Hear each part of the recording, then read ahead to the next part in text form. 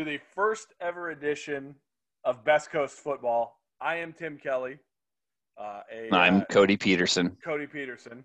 We are college football fans. Cody is a alumnus. Is that the correct word? Alumnus? Yeah, I think the plural is alumni. Alumni of the alumnus of the University of Southern California. I didn't go to a Pac-12 school. I went to a private liberal arts Lutheran school in Tacoma, Washington, but I grew up an hour and a half away from Seattle and grew up going to Washington Husky games. So, yes, a big Pac-10 fan, and it's morphed into the Pac-12. And Cody, what are we doing here with this podcast? We're going to talk about Pac-12 football once a week, and we're going to share our thoughts. We're going to try to be thoughtful, but also maybe a little bit silly. And you will dispense your trivia and wisdom, and I will probably, dispense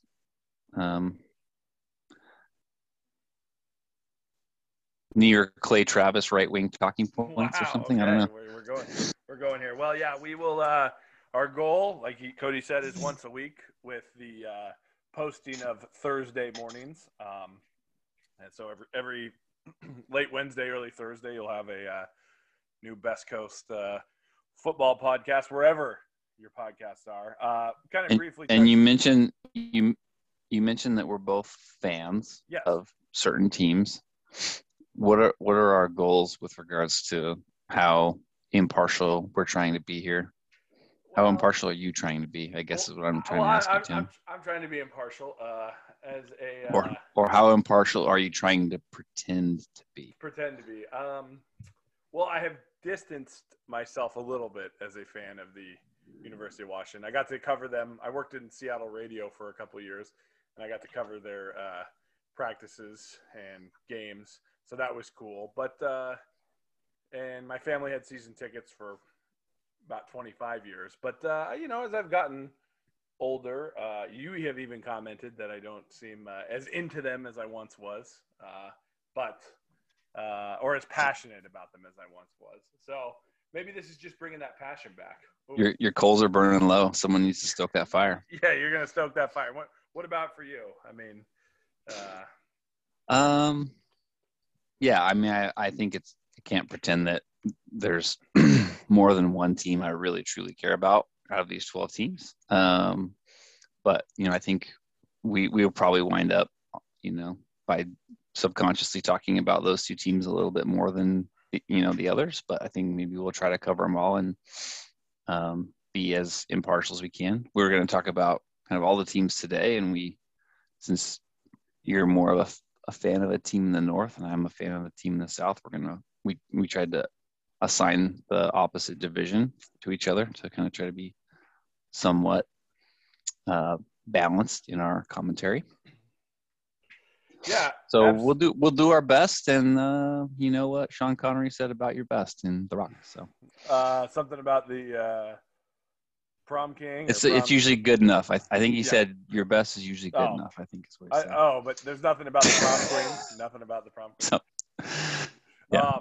This is a family. We're going to keep it family friendly. Yeah, keep it so family friendly. We'll just dub that. Rep. I didn't even say any bad words. No, but briefly, like I mentioned, I got into college football going to games, UW games. I think starting in either '89 or '90 with my family and that was the most dominant era of UW football, a national championship in there. So just kind of stuck with me. Got to know all the people around, and passion carried over. And like I said, maybe needed the fire to be stoked a little more.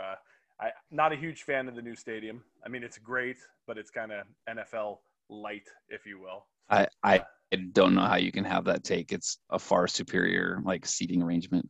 It's a better stadium, but it's very corporate now. I just sold out and all the yada yada yada. I like the Huskies before they sold out, but they're just doing a cheap imitation of an NFL game, in my opinion. The band has been minimized, the student section has been minimized. I understand it's all about the almighty dollar, but here we are. So that's where I'm at. The family went to the first season there of the remodeled stadium, but we season tickets were given up shortly. The people we all sat with, well, a lot of them have passed on, rest in peace. But the groups that were still alive, kind of splintered, and here we are. And how did you get into USC football? Obviously, you went there.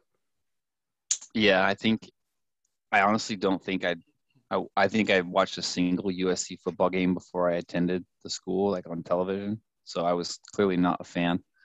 But once I got there, I think my freshman year we were like a preseason, like number 8, so we were supposed to be good. Wound up being, the year Matt Leinart took over as the starter and Reggie Bush was a freshman, and so like a disputed national championship that year, like AP national championship. Didn't go to the BCS game, but 12-1, and then an undisputed and later vacated national championship the following year, right? And then a heartbreaking loss to Texas in the championship game my junior year, and then a gut-wrenching season-ending loss to UCLA my senior year that knocked us out of the championship contention. So kind of was there for the height of the Pete Carroll glory days, and caught the fever. I worked for the team. I did video, so I was around the program a little bit more than the average student, and I'm a dad now, and I don't get to spend nearly as much time watching football as I probably would otherwise like to. But I do not miss a game unless there's some significant commitment that I need to prioritize. Circumstances, yeah. And I believe the game that you're talking about, the first game, we watched together. It would have been we did. We watched it in your basement with my college roommate and other really good friend, Eli Lum. Yeah. Watched the Rose Bowl, Michigan, USC. Yeah. But I mean, and also your first game, right? I believe we watched the Orange Bowl, the 2003 Orange Bowl. Did we watch that together? Oh yeah, I think we watched it. I believe we watched it at another friend's house. We're just. I think that's accurate. Yeah. All right, so we've covered why we care. Yes. Let's catch up to today and where we're at. So, before we dive into the upcoming season, there's kind of some earth-shattering news going on with the conference with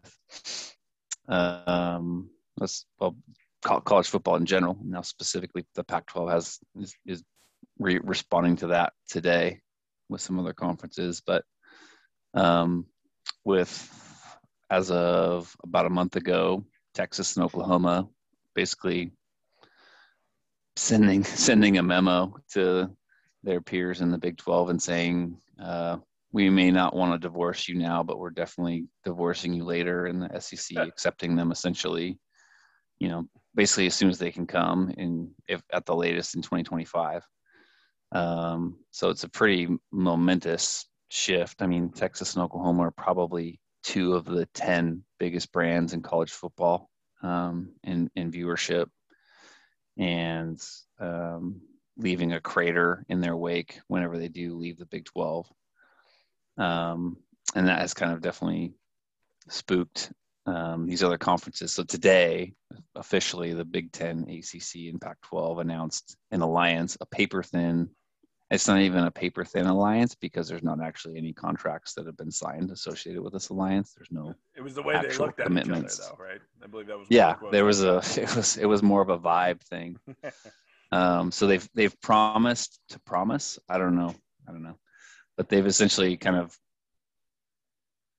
They haven't signed anything, but they've come to some sort of gentleman's agreement to not be aggressive towards one another's members, I think, and to probably pump the brakes on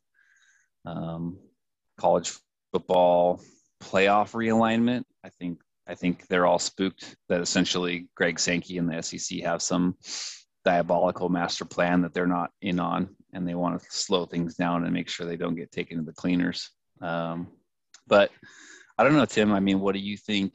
What do you think is driving all this all of a sudden? It's kind of an odd time for middle of the summer. The current playoff structure is still years away. Like, why is this happening now? Yeah, I mean, I guess we've always kind of seen the cracks in the foundation, right? Even, 10 years ago? The memo when the Pac-12 was trying to poach those same two schools, Oklahoma and Texas. There was Right. a memo. So, to be clear, the Pac-12 does not have any moral high ground here because they definitely tried to steal the same two schools when they, and when we initially formed. No, I think just the TV rights. I mean, the live games have continued to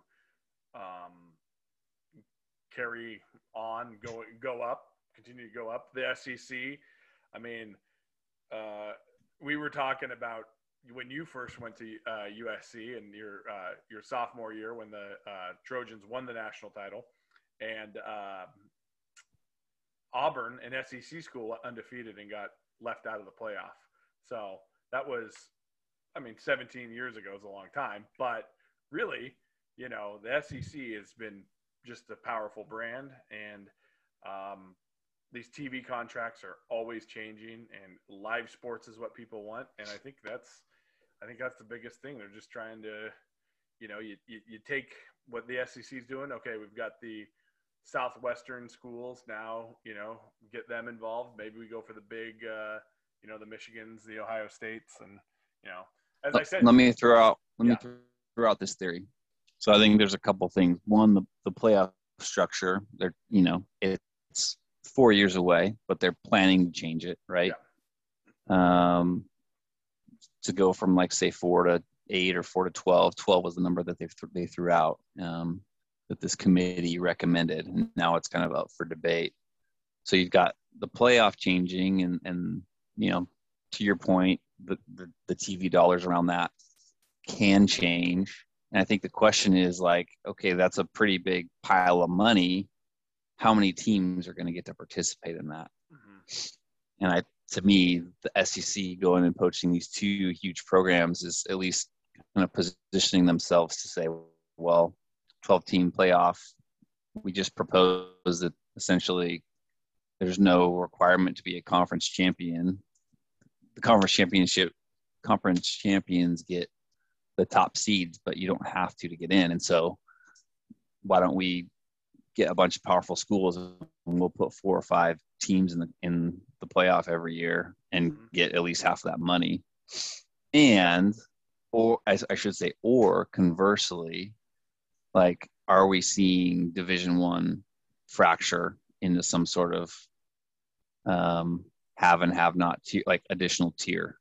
Are we seeing the beginning of there essentially being, a Division 1A, if you will, that truly competes for championships, 30, 40, 50 teams, and the other 60, 70 face the reality that they're never actually going to win a championship and aren't actually in that division? I don't know. Yeah, it's tough because I think listening can't see your face, but your face says you don't think that that's what's happening. Well, no, I do think it's happening, but it's also tough. Well, the problem with the SEC is there's 5 or 6 really good programs, and then the other 6 or 5. You could make that argument about any major conference. Absolutely, but I'm just saying is the reputation of the conference. LSU has had multiple coaches win national championships. Alabama was, kind of dormant for about, a decade before Saban got there, and he got them around. Auburn's won national titles with different coaches, or gotten to title games with different coaches. But Georgia and Florida have some history. Have some history. Tennessee does or too. recent success. But Tennessee. Then when you start looking at a Tennessee, you're going into the '90s. Then you've got the Kentuckys, the Vanderbilts, the South Carolinas, and the Arkansas. Who then you're looking at the '60s. Then you got Ole Miss and Mississippi State. Okay. Then you got A&M, who historically, was good, but hasn't really been particularly great outside of. Not a national title contender, good though. No, but and then you got Missouri. I don't know. I think they're. I just saying people act like the SEC, and here comes my West Coast bias, right? South Carolina, Vanderbilt, Kentucky, Mississippi State, they'd be bottom tier teams out here too. That's how I feel about that. their top teams are the best teams. Absolutely, you can't argue with the success. But I also just think that their bottom gets a pass of considered really good when it's like, nah, Vanderbilt is garbage. And even when James Franklin turned them around, I mean, he had a year where he went 2-6 in conference, but he won his 4 non-conference games and got to a bowl game. So what do you think? I think Greg Sankey's probably the savviest. Oh, absolutely. Executive, leading a conference. So what do you think he's trying to accomplish? Just more dollars per more dollars school. Get more teams in there. And you and I have talked about this before.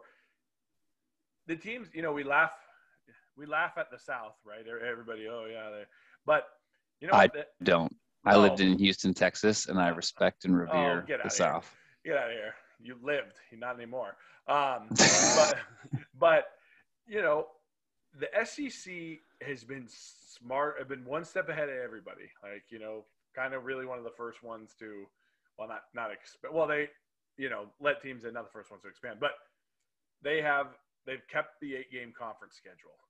They have their teams encourage them to play 4 cupcakes, really, for the most part. Not all of them do, but or if they play a neutral site game, it's a neutral site game in Atlanta, which is centrally located to most of them. And I think you could make the case that they've made the smartest media deal, and that they've partnered with ESPN, which is the most influential, sports outlet.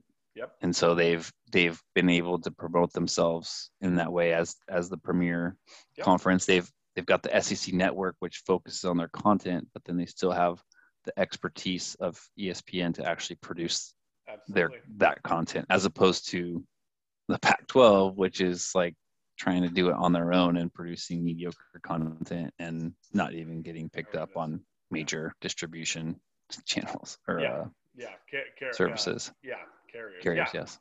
Yeah, and I think that's a big part of it, and we can go down the other roads of local media protecting the brands, or local media protecting the schools a little more, I feel, but that's a different conversation. This is my theory. I think there's new TV money out there to be had. Yep. There's a new playoff structure on the horizon. NIL. And I think that NIL. I think the fact that name, image, and likeness, Alabama's quarterback, who he played in the playoff last year a little bit, maybe mop-up duty or whatever. Yeah. But the dude hasn't really played meaningful snaps, and he got $800,000 of branding money, of income. Yeah. Before he's even taken a meaningful snap as a quarterback of Alabama. If you can, and Nick Saban knows what he's doing when he mentions that in a press conference, right? So Keaton Slovis, for example, the quarterback at USC, I don't even know if he could get like an aloe vera deal. I'm not even sure what he would get. Maybe Herbalife. Him and Drew Brees. Maybe like a Quicksilver board shorts sponsorship or something for like $35,000 or something. But I mean, I don't even know. What I'm trying to say is the sheer amount of booster money that probably has been flowing under the table in the South for the last 50 years is now going to be completely out in the open. And this is what I'm talking about with kind of the haves and the have-nots, like the blue blood schools with huge fan bases and huge, booster groups that are really well funded. I think it's just it's going to be impossible for a team like Washington State or even Oklahoma State to compete. I mean, think about it. You're going to be potentially like quintupling your income by going to a different school. Yeah. It's not even going to be about where you feel comfortable anymore. It's literally going to be a cash flow projection. So I think that's the other thing at play here. And you have that's why I think in the next 5 years, we're going to see we're going to see teams like Kansas State, or we're going to see the Mountain West and these other conferences kind of fall even further behind from where they are. Mm-hmm. And I really don't see how they're going to be included in the playoff. Whatever playoff plan comes, I don't see how they're included. No. And that's why I think these other three conferences, the ACC, the Big 12 is like, they're beyond freaking out. They have nothing. But the ACC, Big 10, and Pac-12 are also freaking out because it seems like they were so caught off guard. And Greg Sankey is clearly like 3 chess moves ahead of them right now, and they're just trying to buy time at this point. And I think primarily, like, this alliance is meaningless that they announced today, but I think primarily their intent is to say that we're not moving forward with any changes to the playoff plan until we figure out what the heck is going on. So, well, how dirty was it for Texas and Oklahoma? So just to really quickly, on June 10th, the expansion working group announced their plans for this 12-team playoff. That working group was Bob Bowlesby from the Big 12, the commissioner from the Big 12, Greg Sankey from the commissioner of the SEC, and 2 other guys. So that's June 10th. They announced this. 6 weeks later, the Houston Chronicle breaks the story that UT and Oklahoma have been in talks with the SEC. And then within a week, UT and Oklahoma have been accepted by the SEC. They've notified the Big 12 they're not coming back in 4 years, just like a domino effect of events. And for the SEC to have accepted them, I mean, it's a no-brainer, obviously. But for those events to have gone off in such rapid sequence once the story broke, clearly all the ducks were aligned.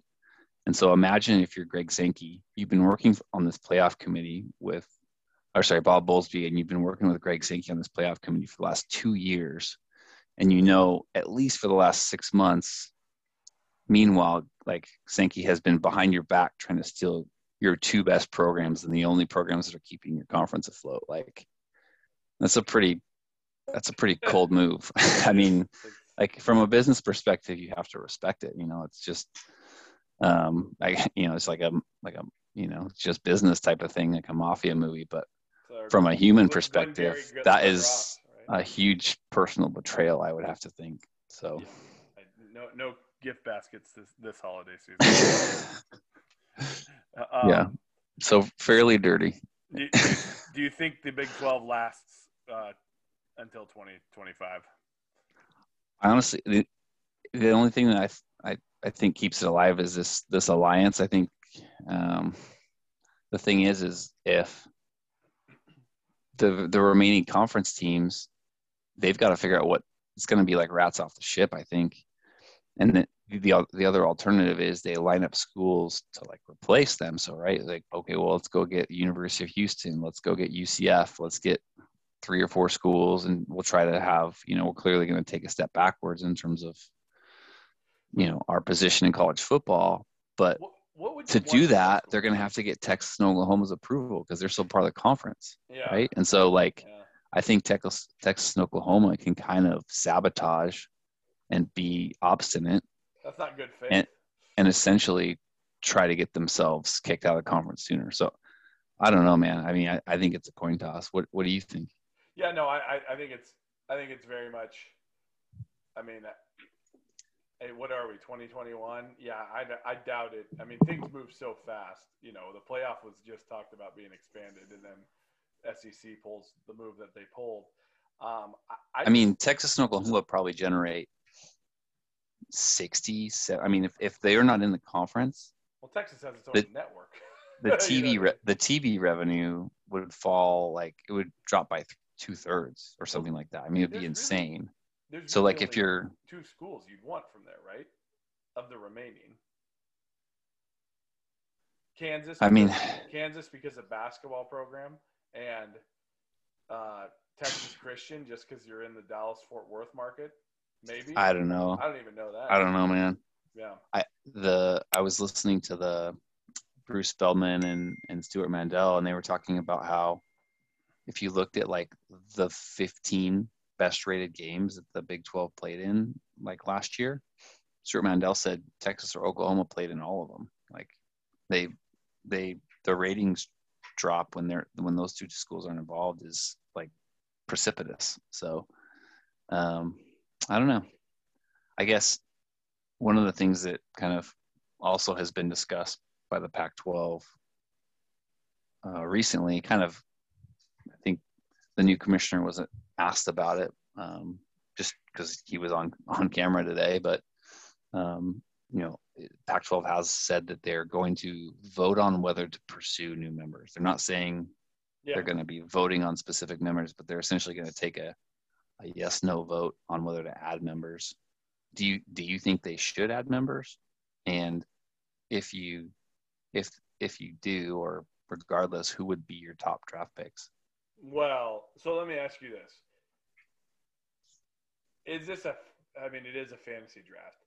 Is it any schools in the country that they could add, or do I want to be like almost regionally located in a sense? If that makes sense. So, for example, I think the obvious.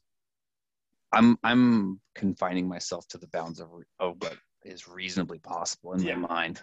Now, I honestly wouldn't have never thought that Texas and Oklahoma to the SEC was even reasonably possible. So who knows, I guess. But for example, Notre Dame would obviously be the most valuable team to immediately add to your conference. Yeah. But logistically and for other reasons, I don't see that happening. They're already aligned with the ACC, for example.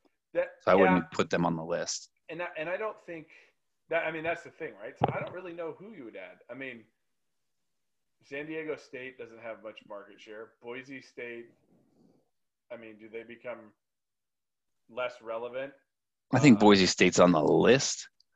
But do they become more less relevant? Are they less valuable than Washington State? I don't think so. No, but they're kind of that quirky little program that could, BYU. Maybe you make them paint the grass if they want to join the conference. Yeah, gotta go green.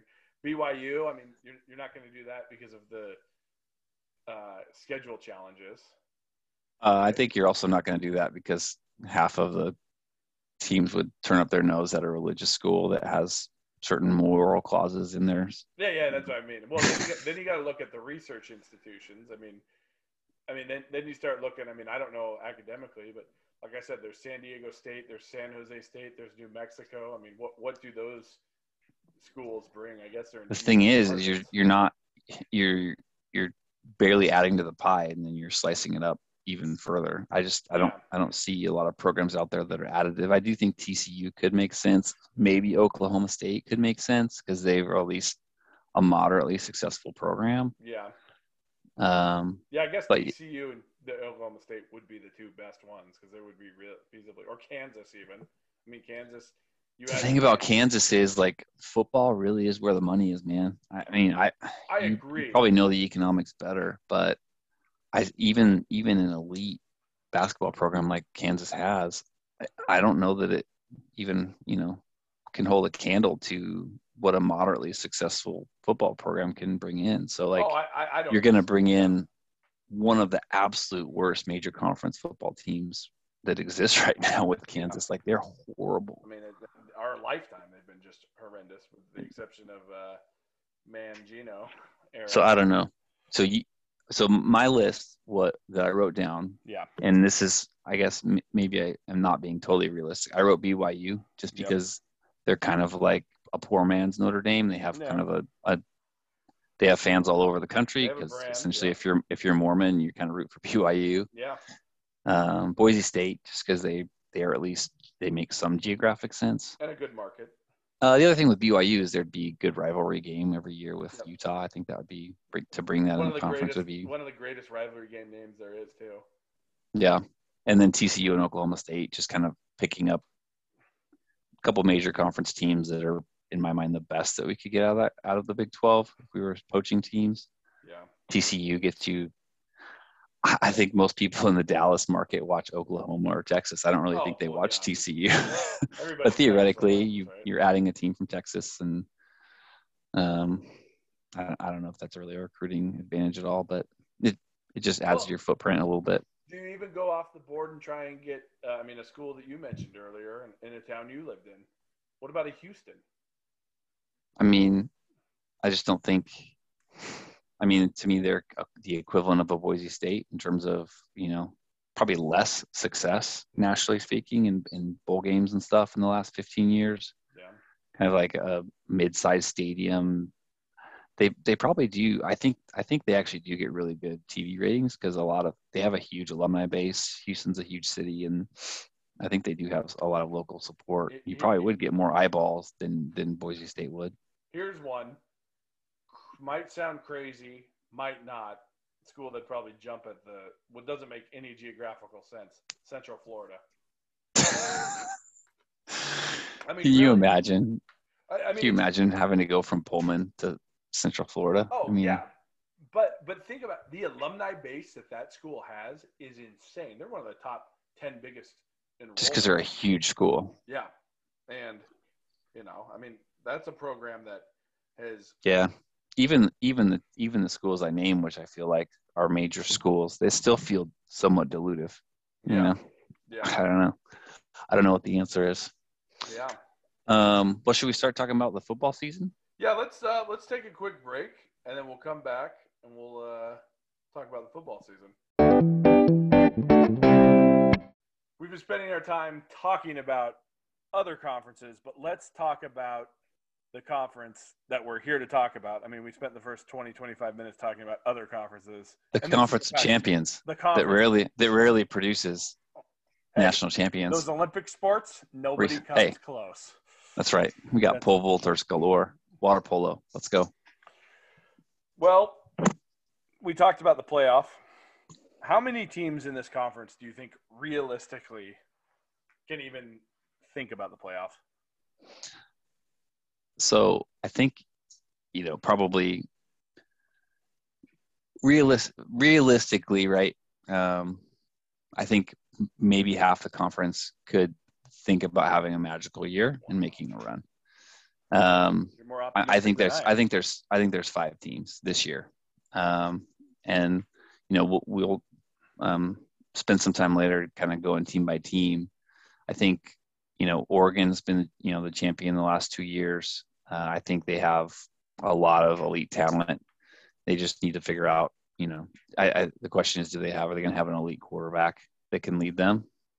UW had a really nice year last year. The Oregon thing. Let's pump the brakes a little bit on the Oregon winning the conference last year. That's all I'll say. That's all my bias showing up. I'm just did they win the conference? Did they represent the conference in the Fiesta Bowl? And did they get embarrassed by Iowa State? Okay, sorry. You're go on. You're talking about Washington. I'll hang up and listen. I think the Huskies are the other team in the North that, I think it would be pretty shocking for them to go undefeated, but at the same time, it's not impossible for them to go into the Big House, beat Michigan, bring some respect back to the conference, and then if they go 11-1, and then win the conference championship game, could they make the playoff? Absolutely. We'll go kind of into the details of these teams and why they might or might not be able to do that. But I think UW's there, and I think the South is honestly a stronger division this year. I think SC has the talent.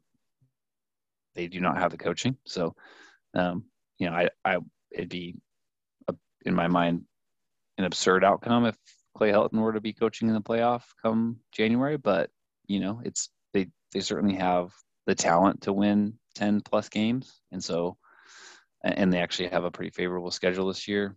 And then I think Utah and Arizona State. Now I don't really believe in those 2 teams. If I had to choose between those 2, Utah, because they have Charlie Brewer, a transfer quarterback that, might actually be the best quarterback they've had in the last 10 years, leading them. ASU, I think, a lot of people are jumping on that bandwagon this year. I'm not really buying it, but I mentioned those 5 teams. How many of those made you just either smirk or throw up in your mouth? No, I mean, the Oregon one, obviously, no. No, I agree. Those are the 5 teams, though I would knock off Arizona State. I think all their stuff's going to be a distraction. We'll touch on that a little later, but seems to be a program that's going to be very. So there's maybe 4, maybe 5 teams, Yeah. and I would say all of them are long shots. Like, Yes. Let's say each of them would have maybe a 3 to 5% chance of having a 11, 12 win season and making the playoff. Well, and just quickly, Whittingham's been a very good coach, but Utah never seems to be able to put it together at the same time. Clay Helton kind of is who he is. He's going to have the most talent, but he's very good at stubbing his foot along the way. Cristobal, like you said, has won back-to-back Pac-12 titles, but is he going to do it without, he won the first one. He won the Rose Bowl with, Herbert. And then Lake is an unknown. I mean, there's 4 games there, and they lost their defensive coordinator on a system that's been, We have not produced a national title contender in a long time. Shouldn't say snuck, but last time a Pac-12 team got in the playoff was what, 2016? Yeah. And got pretty well dominated. So, I mean, it's an uphill battle, which we can talk about more. Yeah. So speaking of coaches, we named a few. Who do you have as the most secure coaches, and who do you have? Give me your 3 most secure, and who's got the 3 hottest seats. Let's go the hottest seats. Let's be negative first. I'll name one of each. Okay. And then you tell me who I'm missing, and then I'll tell you. Okay. If I've got any other ones listed down here. Yeah. I think the most secure person is probably Cristobal. Yeah. Just having won a couple of championships, and he's recruiting really well.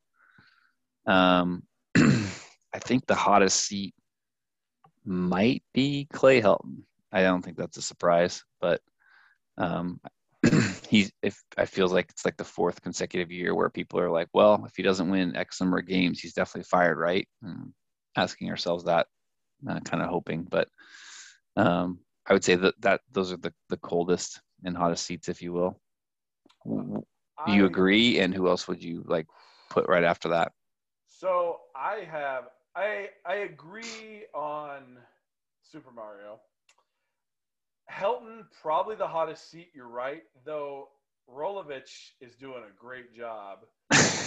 And that might be. He might not even. Not really for football-related reasons, per se. But I mean, him not getting vaccinated and not showing up. I mean, he has just made Wazoo look like a clown show. I almost took a shot there, but the infighting. It is amazing. Reading Washington State sites. They're split. They are split. Let me ask you this, Tim. Is this a free country or is this not a free country? Hey, it's a free country, but woof, that is an angry fan base. I mean, they're the people that are already behind the 8 ball a little bit, being in Pullman, and yikes. Obviously, another one, Herm Edwards, just based on whatever scale is, Yeah, I think he's got. It's sounds like a pretty bad recruiting scandal. They put like 3 of their members of their coaching staff on indefinite leave. Essentially, like they haven't fired them, but they're not allowed to coach, and they've been essentially replaced by GAs or something like that. A secure coach for you though, Justin Wilcox. Really? You think so? I think a little bit. I mean, he's. What are expectations at Cal? I mean, here's the problem. Here's the problem. Not with this question. Just there's a lot of newer coaches in this conference, right? I mean, obviously Shaw is the elder statesman of the group, but I mean, is Helton the second longest? Well, Whittingham. Whittingham's the longest tenured. Shaw. I mean, with Justin Wilcox, he's 21-21. Yeah. 1-3 last year. Yeah. To me, for him, if they just have never had a decent quarterback, and if you right, like you can blame that on someone the first year, maybe the second year, but after that, that's on you. You haven't recruited and you haven't developed. So Jonathan Smith maybe at Oregon State. I mean, they won the game formerly known as the Civil War last year. Yeah, I think he's probably pretty secure, but I mean they need to continue to show improvement. I mean, Yeah, I think Cristobal, Whittingham, and Shaw are the super safe ones. I think I disagree. you don't think Shaw is safe. I don't know if Shaw's as safe as we think. Hmm. I'm not. I It's don't like know. I don't know if they'll fire him per se, but I'm curious if he finally takes those NFL overtures hmm. because they've kind of been downward trending, and people aren't too big of fans of what the programs got. We also haven't mentioned Chip Kelly. I think if they have another sub 500 season, they might have to pull the plug on this experiment. I think the issue though is I don't know how much money the athletic department has. They're struggling. I mean, with some things. Obviously, they lost their apparel deal with Under Armour. Got out. They're with Jordan Brand now, but I mean, not nearly the cash that they were getting. That's another factor. Jed Fish, baby. No, but he's new. Doesn't really count. So one of the other things as we look forward to this season, we've talked about kind of who we think the premier teams are going to be, the coaching situations, and then the other thing that's kind of interesting if you just look at the calendar is that there's some teams that are not in our conference that almost might as well be. There's kind of three teams that could just completely wreck any chance at our conference getting the playoff just by giving us a bunch of non-conference losses. BYU plays 5 Pac-12 teams this year. They play Arizona, Arizona State, USC, Utah. So they play 4 of the teams in the South. They might as well join the Pac-12 South. Talked about maybe adding them. They might as well. Yeah, they're already there. And they also play WSU. You've also got the annual games, the annual non-conference games with Notre Dame playing USC and Stanford. And then Fresno State pops up on Oregon and UCLA. So that's, if BYU, I think some people think they're a top 20 team. I don't really see how they could be that with, losing their, top draft pick quarterback. But if they are a tough team in hand, 3 or 4 of those teams' losses, they could single-handedly dismantle any playoff, case. Even teams they don't play because they're going to ruin the conference's strength of schedule. So yeah, those will be some big non-conference games and teams to watch. And I kind of going the other way with the non-conference question. I mean, we're talking, schools that could do that, but then you look at Washington playing Michigan, Oregon playing Ohio State. There's some really big opportunities. UCLA is playing LSU. Yep. Colorado plays Texas A&M. Yeah, Colorado also plays Minnesota. Cal plays TCU. Yeah.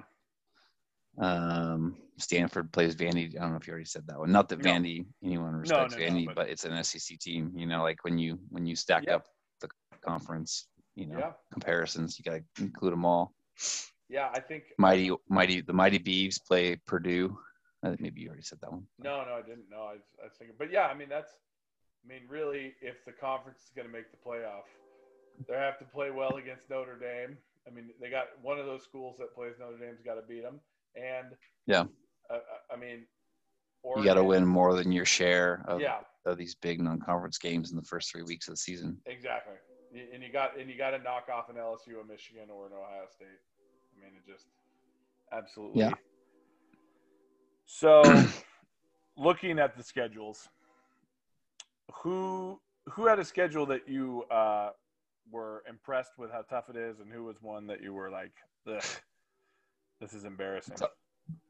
So I think Stanford might have one of the toughest non-conference schedules. Like I believe I read today that they're the only team that doesn't play a non-power conference team. So all 12 games are against power conference teams. So their non-conference schedule is K-State, Vanderbilt, and Notre Dame. Now, those are, I would say, 3 teams that are each in a different tier. I think Notre Dame is, a top 15 team and will be a tough game to win. K-State is kind of perennially middle of the pack, scrappy but not elite, and Vandy's terrible. So, I mean, they could win 2 of those 3, but that's still a pretty impressive non-conference, to not have any cupcakes in your whole calendar, and then play 9 conference games as well. So, on the flip side, Oregon State plays Purdue, which, hey, that's a Big Ten team, but they're probably, the bottom third of the Big Ten. And then they play Hawaii and Idaho. So Oregon State has a pretty doable schedule. The Cougs have Utah State, Portland State. Arizona State has Southern Utah and UNLV in addition to BYU. Both those teams play BYU though. So I think honestly, like, people might look at USC's schedule and kind of think see San Jose State and just think that that's a gimme, but San Jose State's actually a pretty solid team. Yeah. Like they're Athlon has them at 52, so they're ahead of half of the Pac-12 in Athlon's estimation. Well, and their coach almost got the Arizona job this offseason. Yeah, so they've got a really respectable, non-power conference game, and then they play BYU and Notre Dame, who are both, by some pundits considered top 15 teams. So yeah, it's there's some challenges out there. In addition, so Pac-12 doesn't do itself any favors by having 9 conference games, but then several teams also have pretty challenging non-conference schedules as well. Yeah, well, and then I think UW and Oregon both have a couple cupcakes, but then they have this really tough road out of conference game against Ohio State and Michigan. So it'll be interesting to see how that plays out. Typically, or in the recent memory, these non-conference schedules have not worked out that well for the Pac-12's favor, but it's the only way to start changing the perception and the narrative is to actually win some of these games. Yep, that's true. Well, we will come back and kind of done the overview of the conference, but let's take a look at the North and the South. All right, let us go. Let's go team by team. Team by team. And we'll do it in reverse order. So we're going to start with we're going to use our esteemed partners, not partners. Yeah. It would be nice if they were our partners. Maybe someday.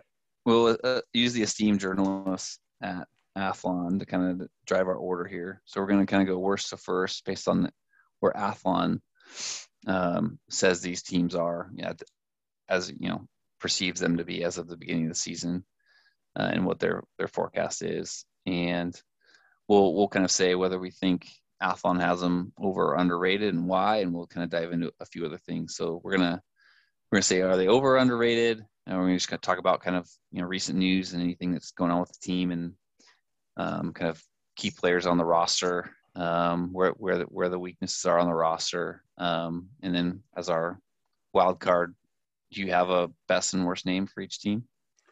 Yes, I have. Well, I just have a name for each team. Okay. I looked at an intriguing name. We looked through the rosters to find some of the more interesting names that have been assigned. I felt bad giving someone like young men at birth. Yeah, like making fun of someone's name. Okay. I'm thinking more like the Key and Peele, like college football intro sketches, and just absurd in a good way. Yeah. Okay. True. So, what school are we going with first? So at 91, considered the 91st best football program in the country, the Arizona Wildcats. And since they're in the South, that means you're you're My going to time to cover them, shine. Tim. I will say I feel they are properly rated because they're coming off a 12-game losing streak. I mean, not coming off. It's still going. Does that mean they're overrated? Oh, well, that's true. That's true. Let's see. 91 out of 130. They're in their neighbors are immediately before them are San Diego State and Vanderbilt, and immediately behind them are Western Michigan and Duke. So that feels I'm with you. I think that feels about right. Yes. That might feel mildly generous being Yeah. 0-12. But, Yeah. And their quarterback deciding to just never come back. Yeah. Was it Grant Gunnell? Gunnell, yeah. Just like, yeah, thanks, I'm good. I'm out of here. Yeah, it's funny. The big thing I notice is sorry, what? I was just gonna say I've absorbed enough concussions in one season to last. Right? Yeah. Well, I think the biggest thing is how hard your buddy Jed Fish, the old carpetbagger, is. He's trying to change the culture, and I read something the other day. I mean, he's going to buy 500 Chick-fil-A sandwiches for students that stay the whole game, and he wants these like traditions of like there's some Kenny Chesney song that shouts out Tucson, Arizona, and he wants them to sing that at some point during the game. So he's like trying to do all trying to build stuff. A culture, build a culture, yeah. And he's starting to get recruits there too. It'll be interesting, I know this is your team to cover, but that was the one thing I jotted down. They actually like beat out USC for a recruit a few weeks ago. Like, I mean, it's pretty impressive given how objectively bad they are and almost certainly will be. Yeah. I was reading his commentary and he's talking about how I guess you gotta talk big. He wants them to be the toughest team when they play a team, they want to give their opponent the toughest game they've had all year. And I think he's talking about from a physicality standpoint, which is obviously something they have lacked for a long time. Yeah. Like, I mean, you watch Arizona play defense, it looks like their linebackers look like defensive backs and their defensive backs look like, I don't know, high schoolers. Well, they just look really small. It's interesting, right? Because they had Stoops, and he was supposedly a defensive guy, but they weren't particularly great defensively. And then you go with Rich Rod, who, I mean, not known for defense, and then Kevin Sumlin comes in, also not known for defense. Really interesting. Yeah.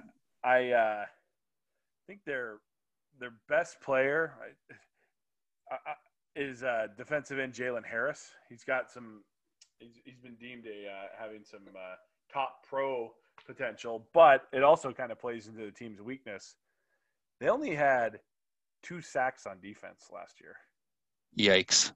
Like, and they played 5 whole games. 5 games, so. Yeah. But still, I mean, 2 sacks in one game, you're kind of looking around, being like, "Ugh, that's not good." But I mean, yeah, two sacks total on the season. Ugh. Like, so. And we probably will have to like maybe just put a blanket caveat, like any statistics we cite, we acknowledge that last season was a weird season and most teams played 4, 5, 6 games. So like it's a limited sample size, but they're averaging 0.4 sack a game. Yes. I won't even plural it. It's suboptimal. So then I went with the name, my favorite name on this roster, Leif Magnuson. Is it Leaf or Leif? Leif. Yeah, it's probably Leif. But an offensive lineman. I just love that name. That's pretty good. Yeah. Okay, that's Arizona. We're moving on to number 73 in the Athlon rankings, the mighty Oregon State Beavers. I think they're a little underrated at 73. So their neighbors in the rankings, they're sitting behind Fresno State and UT San Antonio. I think that's a little harsh. Yeah. They've got their starting line has a combined 82 starts. Their quarterback last year, Gebbia, I think he had an injury, so they weren't sure if he was going to be. I think it's like maybe a slightly open position battle, but I think presumably he's going to be the starter. His foot in the waning moments of the rivalry game. But I mean, they beat Oregon with him. I I mean, I think they still need to get better on defense. I think their D line is not very strong. We mentioned that they have a pretty doable non-conference schedule, so I think they have this is to me a team that has a decent chance of going in 6-6. Like they've given some teams a tough time over the past couple of years, and I do think Jonathan Smith still doesn't have all the personnel he needs, but I think they're well coached. Like I don't think they're athletic. Like they're not. No. They don't. When they line up against Oregon, they don't have the same athletes, but then they beat them last year. So, the other thing is, they did that with a pound on the rock with Jamar Jefferson, who was a pretty special running back in my estimation, like a very tough between the tackles runner. I'm not sure that they have someone to fill that role this year. But with a, big experienced offensive line, you can make a middling running back look pretty good. So we'll see. Kind of news and notes from what's going on like in the off season or in camp. I think I mentioned finding a replacement for Jefferson. I don't think they have a single guy. I think they've got a few guys. BJ Baylor, Deshaun Fenwick, who's a transfer from South Carolina, and a couple other dudes that are all kind of like jostling there. But yeah, I do think the quarterback situation settled. They have offensive line, and I think to me that's actually, as I was going through these teams, like to me those are the there's lots of, you obviously want returning starters everywhere, but to me the number one thing obviously is having an experienced quarterback is what makes you a good experienced quarterback, makes you feel pretty secure. And then after that, an experienced offensive line. I think you could go down the list as to other things like a pass rush or a really good secondary, like what you think is most important. But to me, those are the two most important things to have a chance at success in college football, is to be able to have a skilled quarterback and to be able to protect him. So, I mean, in terms of in terms of like their best player, Avery Roberts is their inside linebacker. He led the entire conference in tackles last year. I think he had at least one game where he had like 18, 19, 20 tackles. So just very active. And then my favorite name on this roster is Atticus Sappington. Wow. He sounds fancy. He sounds fancy. Like just like a little hint of To Kill a Mockingbird. And, yeah. So we're moving up. This I is guess number 10. we're not moving down. We're not moving down the list yet. Moving on the 10th in the conference and 68th in your hearts. The Washington State Cougars are sitting at 68 in the Athlon preseason rankings. And I think they're also maybe slightly underrated. They feel like about probably where they should be. They've got UAB and Tulane sitting in front of them in the rankings, which doesn't feel, I don't know, that feels a little, I shouldn't be so skeptical of every small conference school. But you mean the same UAB who canceled their program 5 years ago? Has Tulane done any? Apparently they're respectable. I don't know. They were 1-3 last year, but those 3 losses were to Utah, USC, and Oregon. So, I mean, they lost to the 2 teams that played in the conference championship, as well as Utah, which I think had a rough start to the season, but got things going over the latter half. I think they also lost 3 games to the coronavirus. So, those are tough L's as well. Cancellations. Again, lost the Apple Cup because they didn't play the Apple Cup, but they were gonna. Right. Jaden. Sorry, not Jaden. Yeah, Jaden Deloria. Yeah. Was their starting quarterback for most of the season last year. He's back. He did a little DUI tour in the offseason, but he is on the roster and available to play. And they've got 4 offensive linemen returning. They were 111th in total defense last year.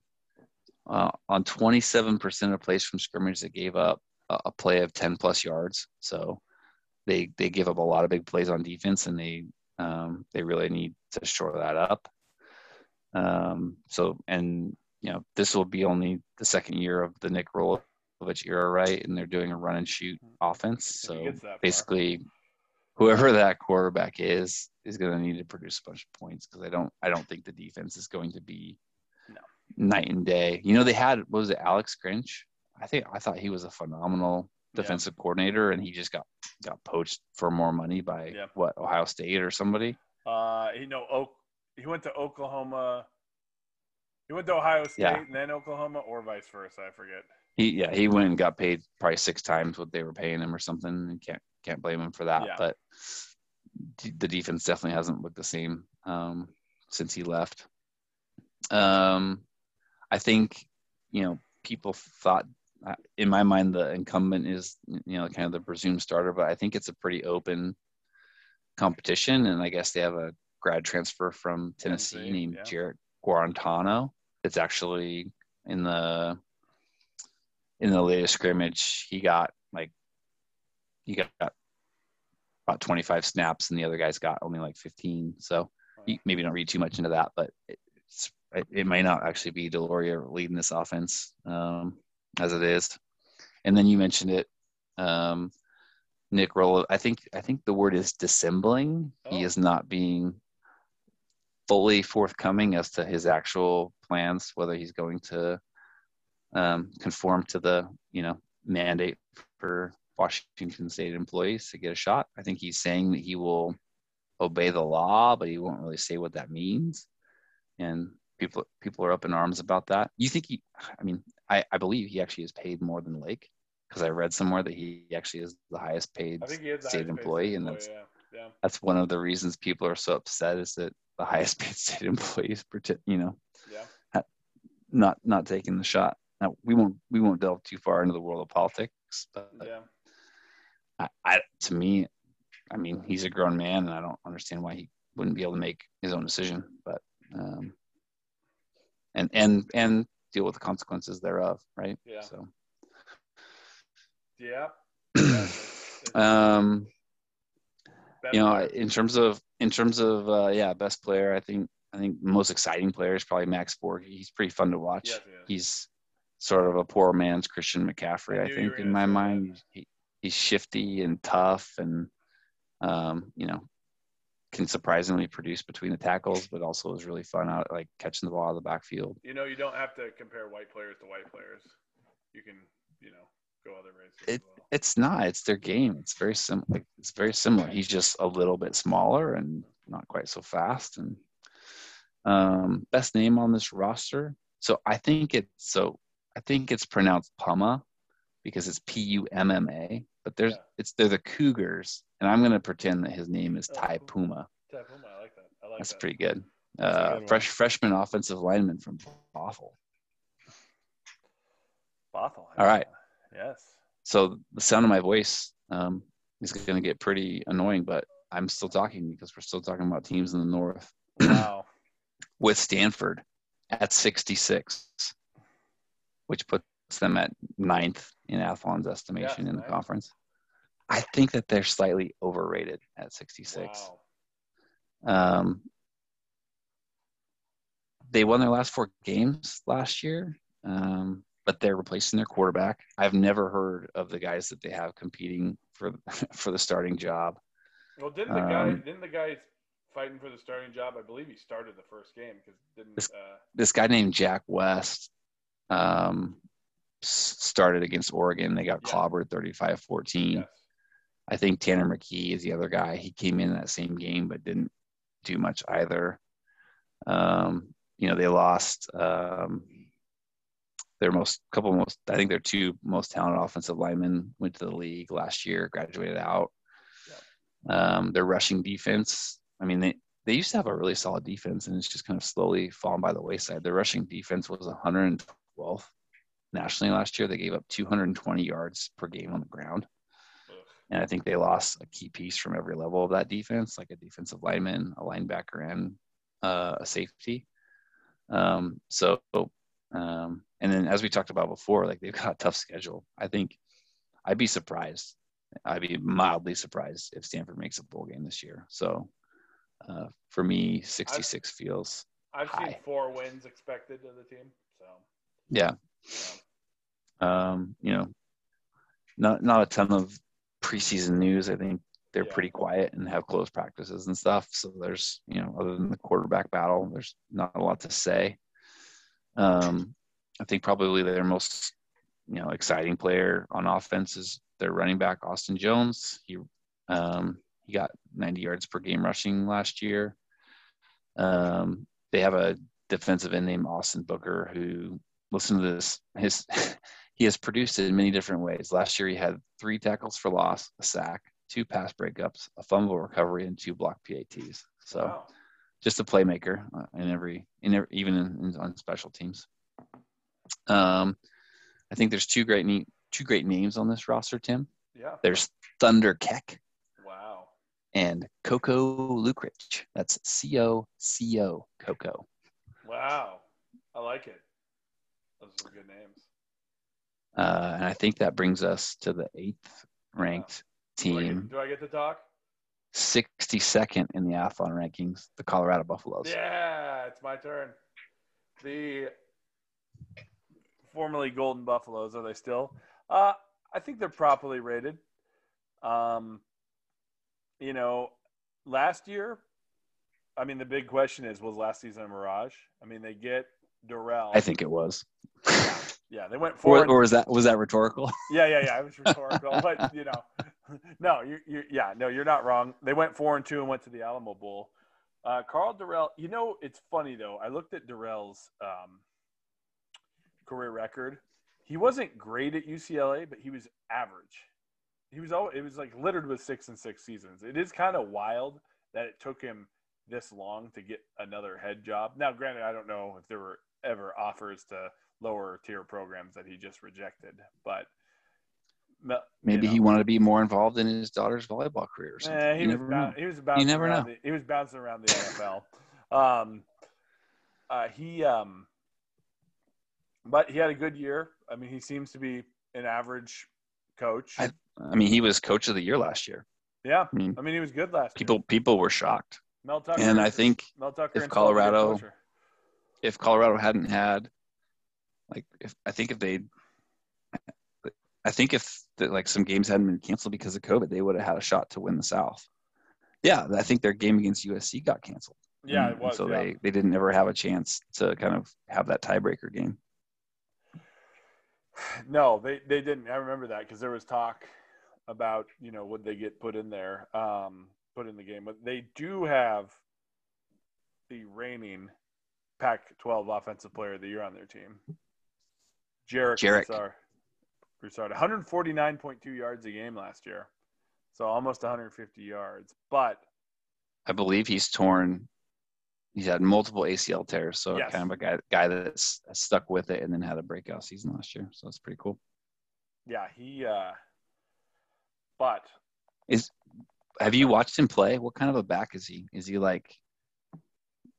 a pound on a rock guy? Is he shifty? Is he something in between? He's a little bit in between from what I watched of him, you know.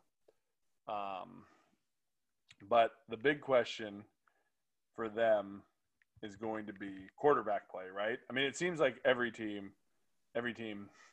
when you get down this level, because as you hit the nail on the head, if you have a good experienced quarterback, you're probably going to be in the upper tier, upper half, not upper tier. But yeah, quarterback play, and then also, you know, they were 4-2, but they gave up over 30 points a game while only scoring about 25, 26 points a game. So, and they gave up a lot of big plays. So, can they tighten? And they changed their defensive coordinator. The defensive coordinator too. Yeah. My favorite name. There's an outside linebacker from Santa Ana, California, Steele Dubar. Ooh. Yeah. Yeah. That's firm. Yeah. All right. Yeah. Okay. We're moving on up. That puts us to number 7, right? Yes. And number 54 in the Athlon rankings, the California Golden Bears. Oh, wow. You get to talk again. It's never going to end, man. I think this is slightly underrated. You know, they've got their teams ahead of them Wake Forest is sitting at 46. Arkansas is sitting at 44. I think I'd like Cal by a touchdown on a neutral field against either of those teams. Absolutely, Wake Forest. We talked about this a little bit earlier. I really like the way Justin Wilcox's teams play defense. I think he gets the most out of his guys. Yeah. Now, when he was a coordinator at UW and at SC, I'm not sure that was always the case. But since he's been at Cal, I think his defenses have been stellar. I think they've been a top 3 defense the last 4 years in the conference. And he just kind of always seems to get the best out of his guys and make it tough for other teams. I think they've just have had almost laughably bad quarterback play. And it's really hard to win when you can't complete a forward pass that's longer than 7 or 8 yards. And I don't – and Garbers isn't – that perfectly describes him, I think. The only thing is that he actually is a pretty good runner. Yes. And love it or hate it, that is a pretty big factor in college football. Like having a dual threat quarterback is a pretty big leveler because I think whereas in the NFL, teams can scheme around that and there's enough athletes to shut it down. I think he hasn't always stayed healthy. So when he's been healthy and he's effective on the run, he's decent. And they've won some pretty big games with him behind center. He's actually the most experienced quarterback in the conference in terms of starts. So I like their chances this year. Honestly, I think they've got a ton of pieces on defense still. They have had a couple like tough breaks. Their best defensive lineman had a year-ending hip injury back in the spring. Their starting center, who was like a all-conference honorable mention last year, he announced medical retirement at the start of fall camp. So they have lost a couple of guys up front on either side of the ball. They have a pretty tough break. Their quarterback used to be named Christopher Brown. He's now, I don't know the backstory, he's now calling himself Christopher Brooks. He had a 900-plus yard season back in 2019. So I expect him to bounce back this year with a full season this year. Cameron Good, outside linebacker. Past 2 seasons, and one of them being obviously a very abbreviated season. Cal only played 4 games last year. He has 22 tackles for loss and 12 and a half sacks over those, over that season and a half. Other big update this fall, their Cal's football field is now named after a crypto exchange called FTX. And yeah, as mentioned, quarterback play is going to be the weakness until proven otherwise. They did have a little bit of turnover on the staff. By far the best name on this roster is offensive lineman Putasi. Oh, that's very good. From Las Vegas. That's very good. And now I'm going to pass the baton to you to talk about UCLA at 37. The Kings of Los Angeles, the Bruins. I feel, hear me out here, they might be a little underrated. Ooh, interesting. This is the make or break year for my Uncle Chip. And it is, that really is my question. Does Chip work? Does he physically go to work? But is it also going to work? 3 wins, 4 wins, and 3 wins. Granted, he was 3-4 this year and this past season. And remember, his 4 losses, all by 6 points or less. So, moral victories, you might say. Well, not getting their doors blown off. I think you could flip that around and say that their quarterback, Dorian Thompson-Robinson, has a propensity for –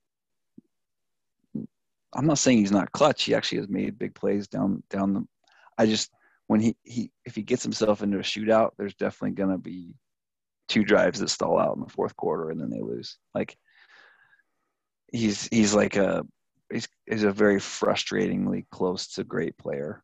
that And just can't put the pieces together consistently for 4 quarters for game after game after game. And that's why I have him as the best player and the biggest weakness. I mean, really. He I was think that's improving accurate. last year. I think he was improving, but you're right. I mean, Chip's offense needs to have. I mean, Masoli was not the greatest of quarterbacks, but he could run that offense, couldn't he? When he was at Oregon, Yeah. I mean, and then he left Slingblade Mariota, and they went to heights that they can only hope to achieve in the future. Yeah, and I mean, like I said, I think Thompson Robinson is the best player. Have a good, yeah, I think that's it. The best name to me, former UW player. I know this is a family show, Colson Yankoff. So we'll move on to the next team. All right. Next up, we're starting to get into at least teams that I consider to be like low percentage, but theoretically playoff contenders. We're starting to get into potential conference champion contenders. At least according to Athlon, but I think also in our estimation. So 26, fifth in the conference, Utah. I would love to talk about them. I think they are a little underrated. I don't want to give too much away, but these are my Southern champions. I was thinking about this right before we, dialed up and started talking. I think I agree with you, Tim. What? I think I agree with you. Wow. I don't know. I can't pretend to say that I've watched Charlie Brewer. Yes. But when you tell me that Kyle Whittingham has a quarterback who has thrown for 9,700 yards in his college career, I would say that sounds better than anything he's had in the last 10 years at quarterback. Yes. And they've been quite good, not great, without a decent quarterback. So, tell me more. Yeah, well, and then he always has good defenses. I mean, that's just kind of always been or solid defenses. I don't want to say they're the greatest defense, but they're physical, they're scrappy. Yeah, they always have a good defensive line. They always have multiple Polynesian defensive linemen that are just great players. I'm looking at their defensive line right now. The four last names are Tafua, Moala, Pututau, and Tupai. So yes, I can't even try those names. I don't know if that was mildly racist of me to assume, but those sound like Polynesian names to me. And then they also got a transfer from Oklahoma. Oklahoma's leading rusher last year, TJ Pledger, to come in and run the ball. So a guy who had 451 yards and 5 touchdowns this past year for Oklahoma, and he's eligible. So they have 2 pieces that are going to be huge for them. Like we said, the biggest thing is going to be the quarterback play. And if Brewer is as good as advertised and stays healthy, I think they're taking the South. Yeah. Okay. Wow. So underrated. And my favorite player, again, family show, but Connor O'Toole, a wide receiver. Is it O''T? OOLE. Yep. Okay. So it's O'Toole. Connor O'Toole. All right. Great. Okay. Jumping back into the North. Yeah. Fourth in the conference, 22nd nationally, the University of Washington Huskies. Wow. Okay. I'm going to say slightly underrated. Wow. I don't, not wildly. I'm talking maybe 1 or 2 spots here. They've got some big questions, but they've got, I think their entire offensive line. They've got their quarterback who's good, showed some good things last year. I think, doesn't have. He's relatively small. Yeah. He's got he's short. Yeah. And he's got a pretty good arm. And for someone with the last name Heward, 5-star quarterback coming in as a freshman behind him, it sounds as if he's kept his job, Dylan Morris. Yep. And I fully expected that. I think we saw enough from him.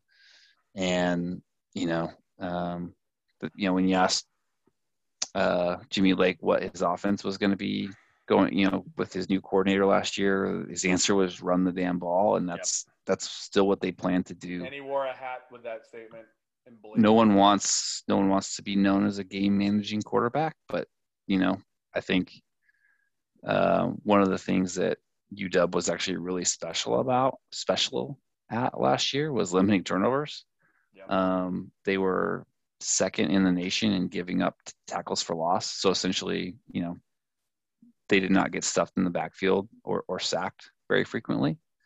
And they were also really good at limiting turnovers. And so, Jimmy Lake is going to have, he's going to cobble together a good to great secondary. He's going to coach up the front seven, and they're not going to be, last year they weren't dominant, but they were, occasionally disruptive and could get the other team off the field. GTF played at an All-American level out of nowhere. Yeah, unfortunately, not going to be able to be a big factor for them. No, unless late in the season. Yeah, maybe back at the end of November or something, but that seems like a stretch. Yeah. Literally and figuratively. Yeah. So I think they have. I think the worries are wide receiver. Absolutely. I think their wide receiver core was less than middling last year. And probably the most frustrating member of that core is no longer on the team, but he was also probably their most talented player, Puka Nacua, who's now at BYU. But I just, there's a guy named Taj Davis who apparently has been making some plays in scrimmages, but, until you put it out on the field against a good team, you have to do it in the big house in a few weeks here. So they've added a few transfers, Polk from Texas Tech. And, but there's no doubt they're going to have if not the best, one of the 2 or 3 best defenses in the conference, like they have the last 5 years or so. And then they need to have, a better than middling offense. I think they have the pieces. The other player that we haven't really mentioned any tight ends, K. Dotton, I think is clearly the best tight end in the conference. He's a really good receiving threat and also a phenomenal blocker. So I like the pieces. I think I'd feel a lot better if they hadn't lost Zion in the off season, and you felt like they had. I think their interior defensive line is good. I think if you felt like they had a elite pass rushing presence, I would feel a lot better. Well, and last year Joe Tryon opted out, and ZTF came out of nowhere. So, hopefully lightning strikes twice. Yeah, the Huskies in terms of schedule. They do get to host Oregon, and I believe they miss USC. They miss USC, and I think they might also miss Utah. Yeah. So I think the schedule sets up for them pretty well too, in that they miss, 2 of the top, 2 of the 4 other top, 2 of the other top 4 teams in the conference. Best name on this roster, freshman Zachary Spears. When your name is the description of a highly illegal and dangerous tackle, I think that's pretty intimidating. Yeah, that is. I'm scared. I'm scared. Okay. Worst name, you're going to have to try to pronounce this for me. No.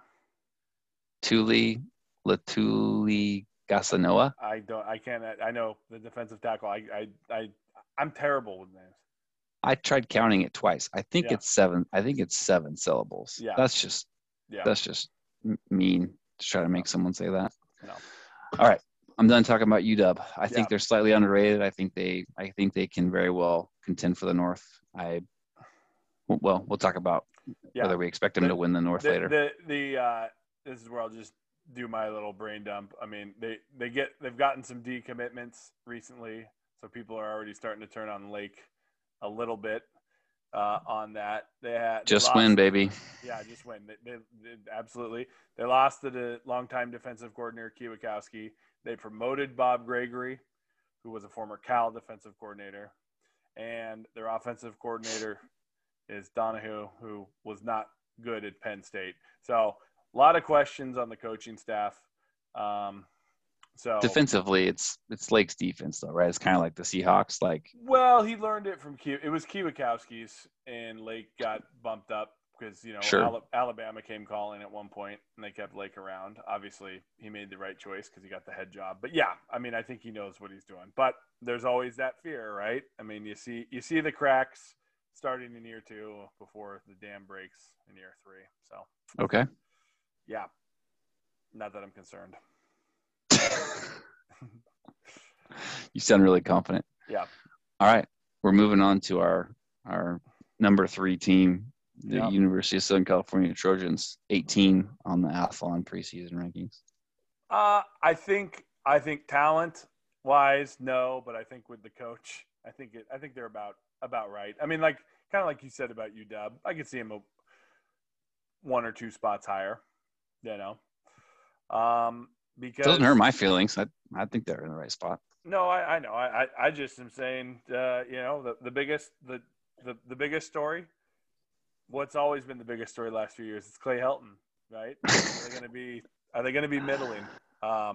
Obviously, the biggest thing is running the football. Only averaged 3.2 yards per carry last year. Abysmal. Now and painful to watch. Oh yeah, it's painful to watch.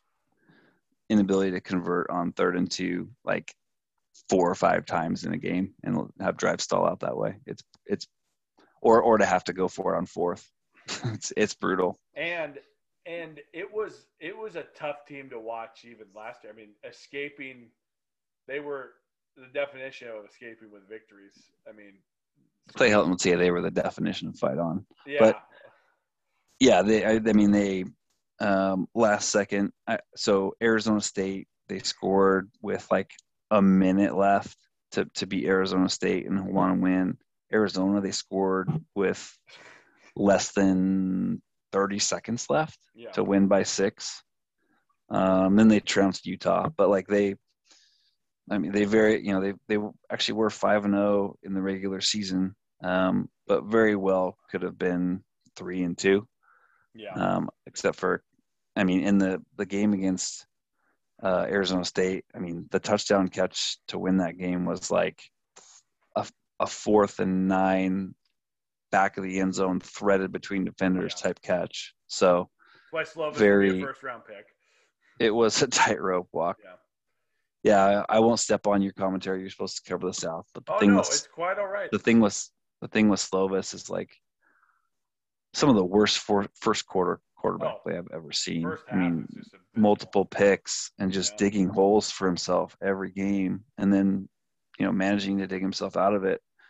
The one game he couldn't do that was against a pretty decent Oregon team in the Pac-12 championship game. So they were down 14-0 in that, if I remember correctly. Right. I think they kind of outplayed Oregon, for good stretches of the second and third quarters. But man, just too big of a hole. Yep. So, but Slovis and his assumed top target, Mr. Drake London this year, probably their two best. I think he's probably the best wide receiver in the conference, in my opinion. So, you got 2. You have the all-conference quarterback in theory, all-conference wide receiver. Then got Figueroa and Jackson on defense. Would you say they're 2 of the top? Yeah, Drake Jackson's, and we'll talk about Oregon in a little bit. Other than Oregon's superstar, I think Drake Jackson's probably the second best defensive end in the conference. The dude's going to be playing in the league next year.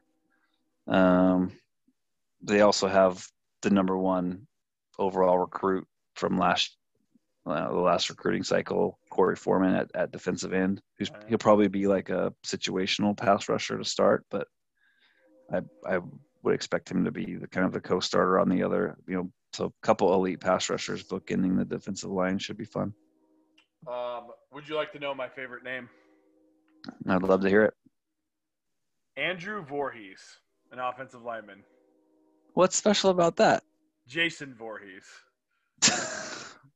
I think you've missed a clear and there's a quarterback on this roster whose name is Jackson Dart, Tim. Yeah. Dart. I like Voorhees better because it made me think he was going to kill people. Okay. So you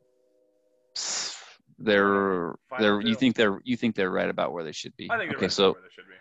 So jumping ahead to the next team in the South, and in Athlon's estimation, the best team in the South, the Arizona State Sun Devils. Absolutely overrated.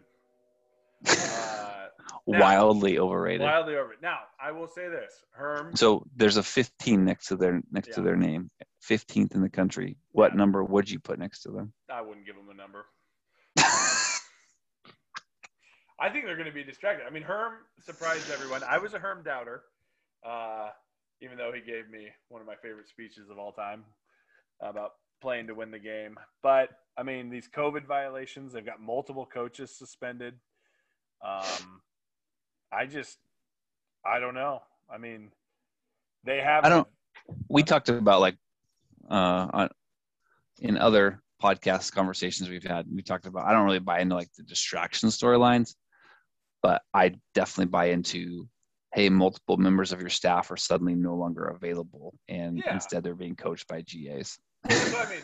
That's what I mean by distraction with that, right? Distractions are distractions. I mean, when you are losing staff members or you losing players, those are that's what I mean. But it's not you could have allegations going over your head, but that all they are allegations. But when you're actually losing people, then that's where I think the distraction comes.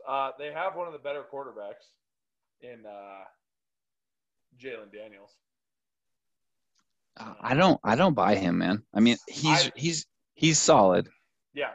But I'd put him above Dorian Thompson-Robinson, but not that much higher. Not very accurate. I mean, when it gets going, it's just can't. He doesn't have a cannon. He can't. He's kind of like a mid-range guy. If I was higher on him, I would have them in the top 25. He can kind of buy time, and he can throw pretty well on the run. Very good runner. And that's obviously really tough. He's not a great elite downfield runner or something that, but he can kind of stretch the play and then throw on the run and keep it alive and make some throws. So he's one of those guys that's frustrating to play against because he will kind of keep drives alive that way.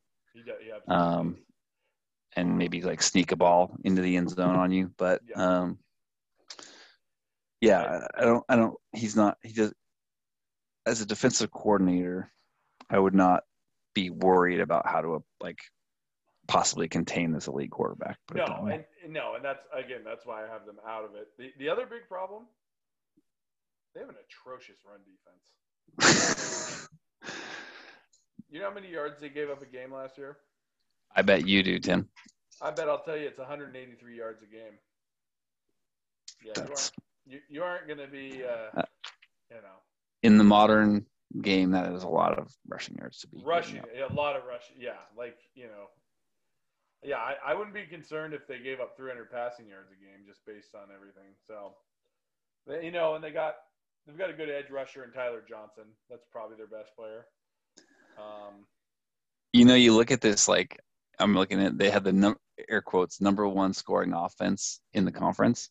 It's because they only played 4 games, and one of them they beat Arizona 70-7. So their scoring average is 40 points a game, but they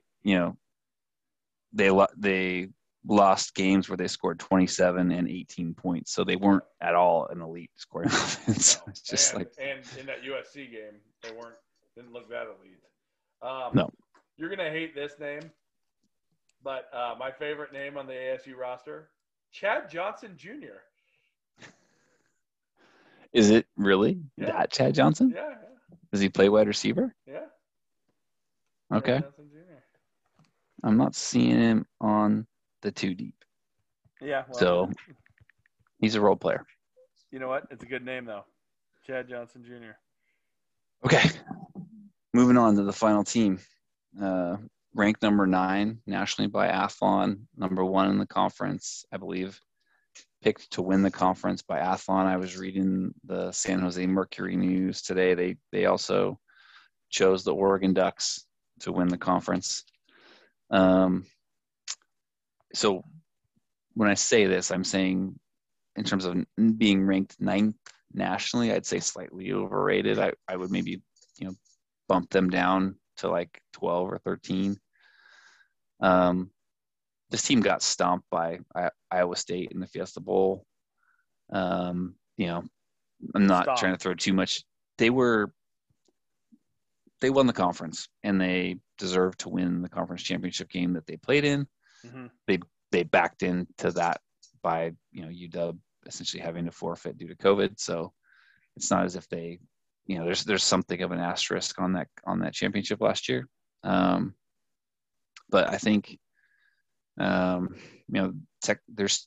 still a quarterback battle happening. They've got guy who came in and played well the tail end of the season last year for them, Anthony Brown. He transferred from Boston College. I believe he's a super senior this year. Yep. So I think this is his final season.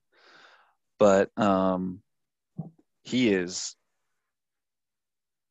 crazy fast. I mean, when he gets going downhill, like, he's a very dangerous runner. And I think they're kind of going back to with him at quarterback. I think it might look like a Chip Kelly team of yore with a lot of RPO stuff. And a team, if you have a quarterback that can get you 4 yards on the ground on first down, like, that becomes a really tough offense to get off the field. It's just really hard. If you looked at their roster on paper, can I just jump in real quick? My only concern is, why couldn't he be the starter at the beginning of last year if he had this experience coming from Boston College? That's what it didn't seem like the fine gentleman he replaced could. I don't know, man. Tyler Show, like, he struggled to complete a forward pass. Yeah, it was really bad. But when he came in, he looked good. So I don't know. So the other kid is Ty Thompson. He's like a 4 or 5, depending on the recruiting service, a 4 or 5 star guy. I think he's more in the Jaden Daniels mold. Like, he's not crazy fast in the open field, but he's got quick feet and can buy time and make plays. It's still a battle. So clearly, like, this Anthony Brown guy, with all the extra time he's had, did not, separate himself, or, it seems like it's a legit quarterback competition, because they still haven't named the starter this late in camp, which I don't think they would do just to play games or make this kid feel like he got a fair shot. I read it as Anthony Brown being kind of the guy, probably just because he can more consistently move the chains, but I guess we'll see. Yep. The thing with Oregon that's kind of like puzzling is, like, you look at their roster and so on offense, I think they're going to have probably one of the 2 or 3 best offenses in the conference, if not the best. They've always got a pretty solid offensive line. They've got one of the best offensive line recruits in the country joining their team, and he might not even start. Kingsley, I'm gonna butcher his name, Suamataya.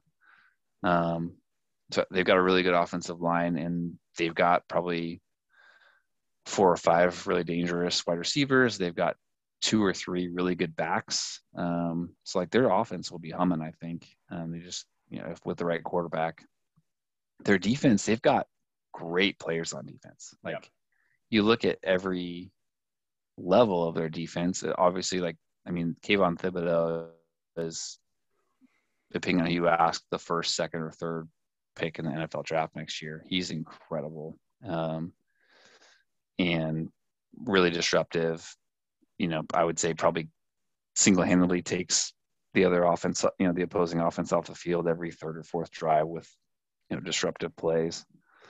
They've got like good linebackers.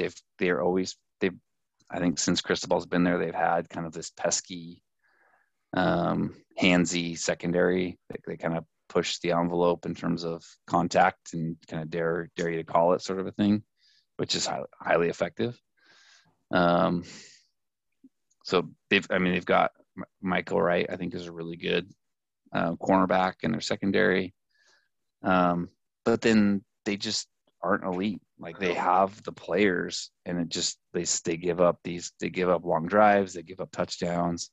So I'm not really sure what's going on defensively. They've got Tim DeRuyter now as their new defensive coordinator. So maybe that will change. But last year it was just sort of puzzling because like they have all the pieces, but then they let teams stay in it. They obviously they lost 3 games last year. So I don't know. I on paper their roster is probably the best roster in the conference. But you don't win games on paper, and I think you have to acknowledge they have won the conference the last couple of years, and I think 3 of the last 4, something like that. So, I think they're definitely a contender.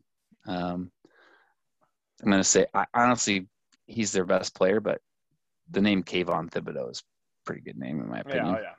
Oh yeah. There's also the running back Sean Dollars. That's pretty good. Nice, good names. Well, that is it on the team. So we've gone kind of worst to first. Yeah. Do you want to talk about who you think will actually win this conference? Well, let's take a break and we'll come back with our. Let's do that. Season predictions. All right, here we are. Season predictions. Let's go with preseason conference award winners. Who is your offensive player of the year, or candidates for it? I guess. This is a lazy answer, but I'm going to say Jarek Broussard, who won the award last year. Yeah. Until proven otherwise. What about you? Until proven otherwise. I mean, I think I'm going to go with Slovis. Eden Slovis. Just he's got the talent. He has a running back now. Maybe that will open things up. So I'm picking him. Defensive player of the year. 1, 2, 3, go. Kayvon Thibodeau. Yeah. Yeah. I mean, I would say, the Washington fan in me wants to say a guy like Trent McDuffie, but you're not giving it to a cornerback unless he has like 6 or 7 picks and makes some outstanding plays. Really quick. It's impossible to pick who the offensive and defensive freshmen of the year are, but I'll just really quickly kind of rattle off some names of some names to watch. I mentioned Kingsley Su'a-Mataya. I'm not sure that he's actually going to start, but probably a future star in the league. Troy Franklin is the other guy at Oregon. He's a wide receiver that they're really excited about, so he could put up some big plays. They've got a pretty deep wide receiver core, so we'll see if he actually gets the rock. Conversely, Cal does not have a deep wide receiver core, and they're really excited about this guy named J. Michael Sturdivant. So he might catch some passes. And the last one is Michael Trigg, tight end at USC, who has been made some pretty jaw-dropping plays in practice. On defense, I would have said Will Latu for UW, but unfortunately he's injured and done for the year. Yeah. I mean, we talked about Corey Foreman for USC, Ethan Calvert, linebacker for Utah, Aaron Armitage, defensive end for Stanford, and then there's a guy named Devin Kirkwood who sounds like he's already working his way into the 2 deep at corner for UCLA. One other one, Morris Trophy. Jackson Kirkland, right? I have Jackson Kirkland, though Thibodeau did win it last year, so it'll be one of those two. Kayvon Thibodeau, he's the best player in this conference, bar none. He's incredible to watch. Unless he doesn't have a down year. Yeah. Who's your coach of the year? Clay Helton, obviously. I think it could be Jonathan Smith. I kind of talked about how I think they could have a nice little year. I think it's going to be maybe Jonathan Smith or Justin Wilcox. I think those are the teams that are going to surprise some people. I think it might be Whittingham, just based on success. If they win the South, yeah, I think if they so. win the South, yeah. But Yeah. no, I think Smith is a great choice. You know, if they pull off a few victories, like you said, they have the coaching, you know, and you need talent to win, but sometimes you can scheme victories as well. Biggest game of the season. All right, so here's how we're gonna do this. Yeah. You're gonna say what game you think is the biggest game of the season, and I'm gonna tell you who wins that game, and then we'll flip. I have two. I will go with the Week 6 contest of the University of Utah at the University of Southern California. Utah has not won in Los Angeles since 1916, so I'm going with USC in that one. Wow. Was that your big game? It was not. So I think in conference, I think Oregon at UW on November 6th. Yeah. Now, since we're incredibly unbiased, who's going to win that game? Ooh. Well, in the last 18 years, 16 years, 17, 18 years, Washington's only won twice. The aforementioned 2016 season and the following year when your buddy, I can't even think of his name, Willie Taggart got smoked Herbert's freshman year. One of those was in Oregon, one of those in Seattle. If I was a betting man, I mean, they didn't play last year. I think the Huskies would have won last year. Oh, you would say that. But right now, I think the Ducks, just based on the talent I just don't trust the Ducks quarterbacks, though. I don't know. Cody, I don't know. You have to say. You have to choose one. I think it'd be the Ducks. Okay. What about you? Today, if I had to choose, I would probably choose the Ducks. Yeah. Today, as of late August, yes, I would pick that. So we talked. We're both doubters on ASU. It sounds like you're thinking Utah does win in Los Angeles and does win the South and faces Oregon in the championship. I would guess so. If I'm not confident in picking the University of Washington, I think it's Utah versus the Ducks. And who wins in Levi Stadium in early December? I think it's going to be Utah. Okay, bold move, Cotton. Like heck for Zane officers fighting Utes. Okay, well, I'm going for a really. I think USC wins that game against Utah. Yeah. And we miss, like I mentioned before, I shouldn't say we. I don't play for the team, and I'm supposed to be unbiased. But USC doesn't have to play Oregon or UW in the regular season, and so if they can beat the 5 teams in the South, they probably win the South, because the out of division stuff is includes WSU and Oregon State. Anyway. So I think it's Oregon over USC in the championship game. So, with me picking Utah, you picking Oregon, do our champions make the playoff? No, I don't think they do. The only way Oregon will make the playoff if they knock off Ohio State and win the conference. I want to believe it. Yeah. I want to believe in this conference, and even if it was Oregon, I would want a team to make it to the playoff this year. It's just none of the teams we talked about. To me, am I confident in expecting them to win 12 or 13 games? Oh, absolutely. But if Oregon goes into Ohio State and only stubs their toe once along the way, it would be hard to leave them out. Absolutely. Yeah. the odds of a 1 or 2 loss Pac-12 team No shot making of a two. No shot of a two loss. okay, a 1 loss Pac-12 team making the playoff go up dramatically if the conference has a good non-conference week 2. Yeah. We got. I mean, they could. Yeah. I mean, I guess you could have a 2-loss team if for some reason they win every non-conference game, which won't happen. But so we're going to start picking games. Yes. We only have we're here talking this week because there actually is a game this week. Yes. Week 0, UCLA versus Hawaii. Yeah. We're going to keep track of our picks throughout the season. And what is the prize or penalty for winning or losing at the end? Well, that's a great question. There can be a monetary penalty, or there can be a pain and suffering workout penalty. I'd rather have it monetary. I'd rather have a nice meal. All right. Loser has to buy the other one either a really nice meal or a road trip and an In-N-Out burger in Salem. Okay. Yeah, road trip to Salem, or we're going to Kamloops. It's one of the two. Okay. Sounds good.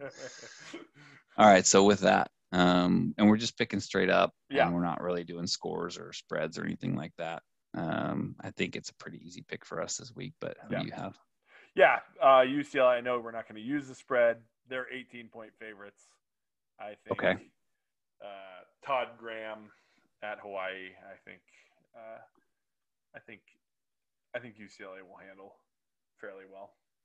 I didn't see the spread, but I blindly my score prediction I threw up here was UCLA 38, Hawaii 22, so 16-point victory is what I'm. So not covering. I see like a 42-21 type game. Okay. Same ballpark. Same ballpark, yeah. Well, this has been fun, Tim. I'm excited to do this every week with you, man. Yeah, we will, and we'll get it.